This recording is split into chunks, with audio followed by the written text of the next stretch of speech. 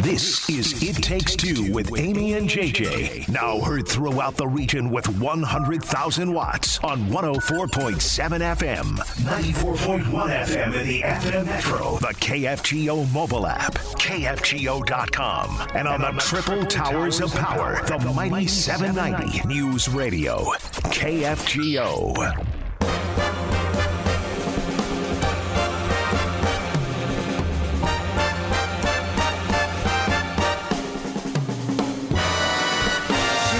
Too hungry for dinner at 8. I'm starving. See it, stream it, skip it on It Takes Two with Amy and JJ. We tell you what to see in theaters, what to stream from the comfort of your own home, or to skip to save the time and the money.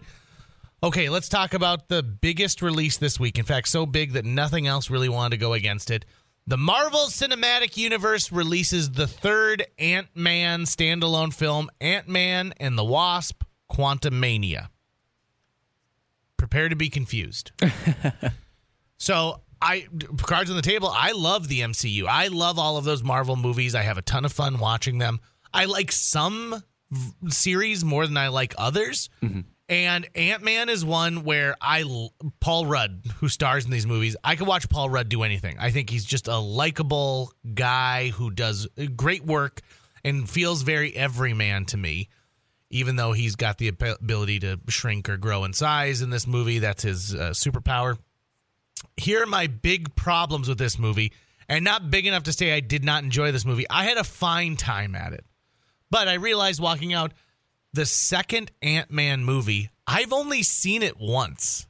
I only have seen it when I first saw it in theaters, and I feel the same thing's going to happen with Ant-Man Quantumania. Yeah. I saw it. It's done. I'll remember the important plot points when I see the next Marvel movie. It also came to my attention there that people are kind of feeling worn out by Marvel movies. So nowadays you've got the television shows that you're following, you've got the movies that you're following, and it's too much. Yeah. When you're dealing with, there's 2 Iron Man movies, there's 1 Thor movie, there's 1 Captain America movie. It's fine. And these are characters we've come to love. The problem with the MCU's standalone movies is this. Why don't you just call the rest of the Avengers? Yeah. Like, why don't you call these other superheroes to help? And so they have to find a way to keep our main characters away from the ability to be helped by other characters who we've already established. I don't know why they call this movie Ant-Man and the Wasp. Yeah. Because Evangeline Lilly doesn't have anything to do in this movie. Oh, really? In fact, this is probably one of the worst female-written roles I have seen in a very, very long time. She is just there to have cutaway shots and be frustrated. She doesn't even get phenomenal action sequences. I am incredibly shocked that this is what they decided to do with that character. Michelle Pfeiffer and Michael Douglas, who play the original Ant-Man and Wasp, who are Evangeline Lilly, Hope Van Dyne's parents, are in this. Michael Douglas has some fun kind of scene-stealing lines where he gets to chew a little bit of the scenery, but it's not worthy of it. There's the cameo by Bill Murray that we're all excited about. That is one of the most forgettable moments of this movie. Oh, wow. There's a lot here that just doesn't work. What does work is the establishment of Jonathan Majors as Kang, who is the new villain who's going to be in multiple movies. He does a great job. The dude's a phenomenal actor, and he's a great villain. Yeah. Great villain. So you know if you're going to go see this movie or not. You know the people who said, oh, I went to it yesterday at 5:30, and then I'm seeing it again today so that I can get all of the Easter eggs and I can get everything ready to go. If you've never been to a Marvel movie before, if you've only seen a handful of them, this is not the one for you. I can tell you this right now. This is too weird. It's too off the beaten path. I do not think that you will enjoy this movie. If you have a friend who's a major comic book fan, this is maybe a movie to see with them because they can explain to you some of the plot points. But I think that you're going to sit there in the theater the same way I did the first time I saw Hamilton, having never listened to any of it. And I was lost the first 45 minutes until I could train my ears to listen into what I was supposed to do. So is it a C or a skip? It's a C for me. Maybe a skip for you, maybe a C for you, so you can go there. I can definitely tell you this. Skip the movie Marlowe. So this is a movie that is opening just this week in theaters nationwide. It stars Liam Neeson, Jessica Lange. I mean, there's a lot of good people who are in this movie. Alan Cumming. Oh, wow. It is unfortunate. It is a 1930s detective noir story. It does not get anywhere fast. It's no good. And trust me, I love a noir. Yeah. I love an old-time detective story. This one just seems like they had a script that they had purchased at the studio and they needed to make it. And all these people are like, yeah, I got a free week. Yeah. We can get together. We can shoot this movie.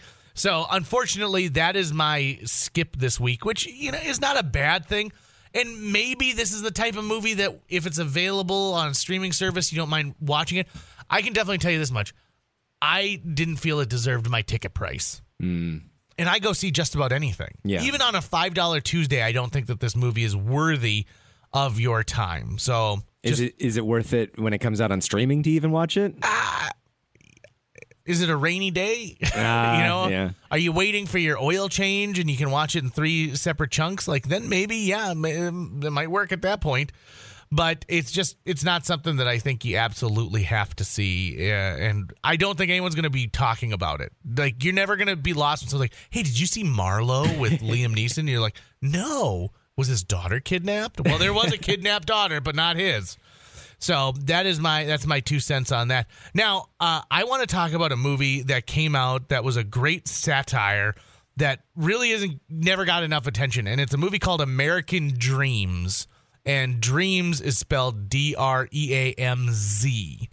So the premise of this movie is it's right after the election, and Dennis Quaid has been reelected the president of the United States, and he's a George Bush type president. So he's a Southern president who people don't think is very intelligent. And he picks up a newspaper for the first time and he realizes there's a lot of bad stuff going on right now that he has not been privy to. Willem Dafoe plays a Dick Cheney-esque vice president.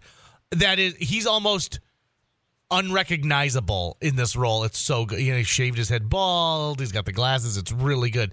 And to improve the president's image, they've decided that he will be a deciding vote on this very popular show, American Dreams, which is a ripoff of American Idol. Okay. So it's a singing show. And on the show, it follows you. Mandy Moore is one of these hopeful girls who actually is smarter than she appears. And she's got a boyfriend who is a military veteran that, they just play it up the whole time. And then there's another hopeful young man who happens to be part of a terrorist group. Oh. Not that he wants to be, but he's sort of been foisted into his homeland. Sure. And so they're like, if you can get far enough in this contest, we might be able to use you as a sleeper cell. I know that sounds like a bizarre idea for a show. Hugh Jackman is the host of American Dreams, and he's just a smarmy guy. This movie is so funny. It's from the same people who made the American Pie movies, so you're going to see a lot of those same cast members. But this isn't a teen comedy. This is it is a satire of American politics and American entertainment and how they overlap in so many different ways. American Dreams came out in 2006, and it did not get the attention that it deserved. It is a movie that my friends and I still quote on a regular basis because we have so much fun watching it. It also, with the exception of flip phones, aged really well because we are still super obsessed with these contestant-based reality shows. The Masked Singer, American Idol, goes away and then comes back bigger than ever. The Voice, all of these things. It is a great parody to get into that. I highly recommend you watch the trailer to American Dreams. And if you laugh at least once during that trailer, trust me, they didn't even put the good stuff in there. And it's a movie that it's only 90 minutes long, so don't worry about it. It's a lot of fun. I highly, highly, highly recommend that one because it's too good for its own liking. So if you're going to watch something this weekend and you want to stream it from home, American Dreams is rentable on any major platform. That's Apple TV, Amazon, Vudu. If you're going to see something in theaters, you could do worse than Ant-Man and the Wasp and Quantumania, but I think if you're going to see it or not at this point. Also, by the way, buy your tickets in advance to that one because all the theaters were pretty packed last night when I was there. And if you're going to skip something, oh, man, trust me, I'm saving you a lot of grief by not going to see Marlowe, which is a 1930s detective noir story starring Liam Neeson. It just didn't hit where it needed to be. But those are my recommendations for See It, Stream It, or Skip It this week.